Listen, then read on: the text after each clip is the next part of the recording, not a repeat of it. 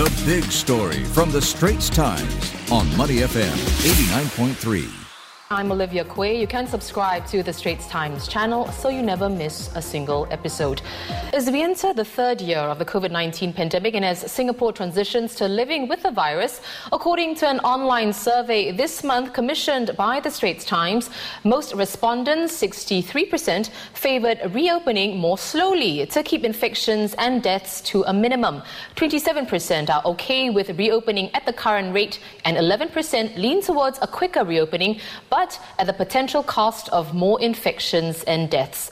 The survey respondents are all Singaporeans and representative of the Singaporean population aged 16 and above by age and gender. Well, let's take a look at two other survey findings with Assistant Professor Hannah Clapham from the Sawsri Hock School of Public Health.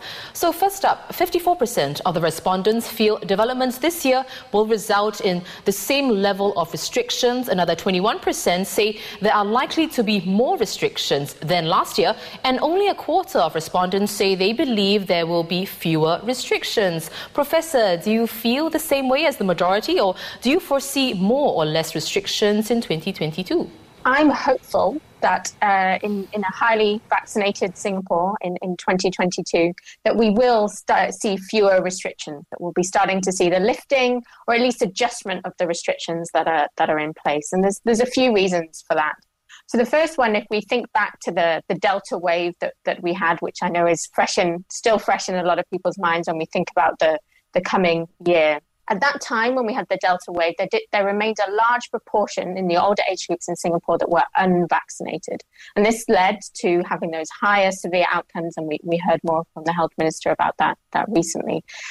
Over the time since then, that group has substantially reduced thanks to outreach and to people coming forward to getting vaccinated. And that's great news for those individuals and for the population, and we should all be thankful that has happened. This higher vaccination combined with the booster program and hopefully what we're seeing with the new variant now with Omicron and this lower relative severity does mean that we are in a different situation than last year. Therefore, I hope that we will see fewer restrictions in 2022. All of this, of course, comes with the caveat that with new variants, things could dramatically change as we move into 2022. But we'll always have that in the back of our minds that we have to keep adapting to the situation as we see it now. In your opinion, which restriction would be eased or completely lifted first, and which would be the last?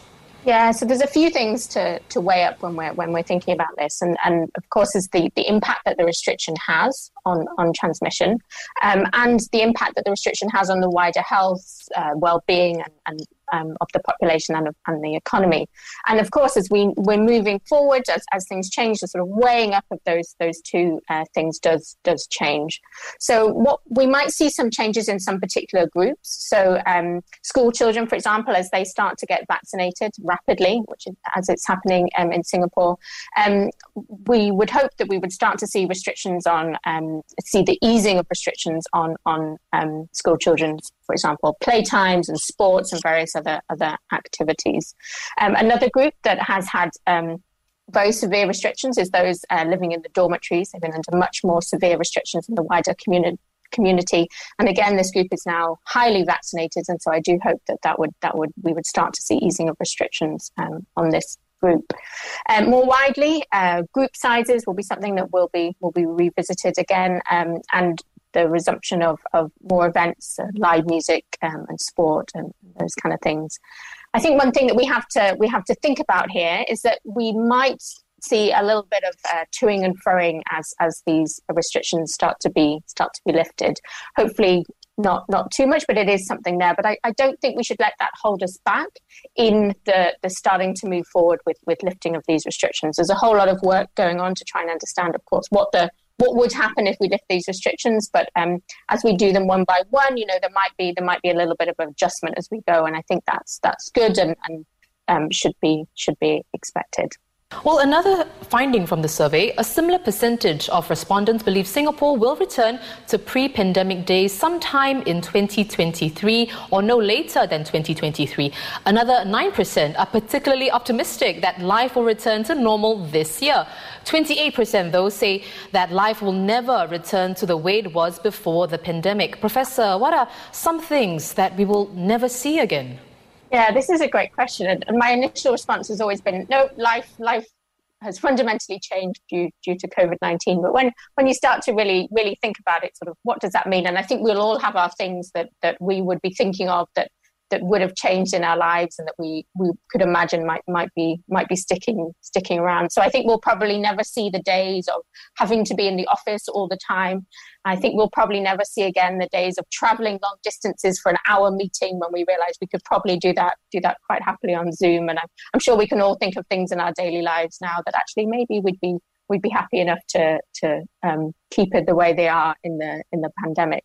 I think we'll probably see quite some change, with regards to our hygiene practices, how we behave when we sit, those kind of things. One thing I'm really hopeful that might come out of this is an increase in uptake in vaccinations in adults around the world, because we've seen, a very successful vaccination program in Singapore and in many places. So, I think we'll see lots of readjustment as we start to reopen, and we will always be in the post-COVID era. So life will be different, but hopefully with back to very much normal as it was. Well, thanks so much for those insights, Assistant Professor Hannah Clapham from NUS's Saw Swee Hock School of Public Health.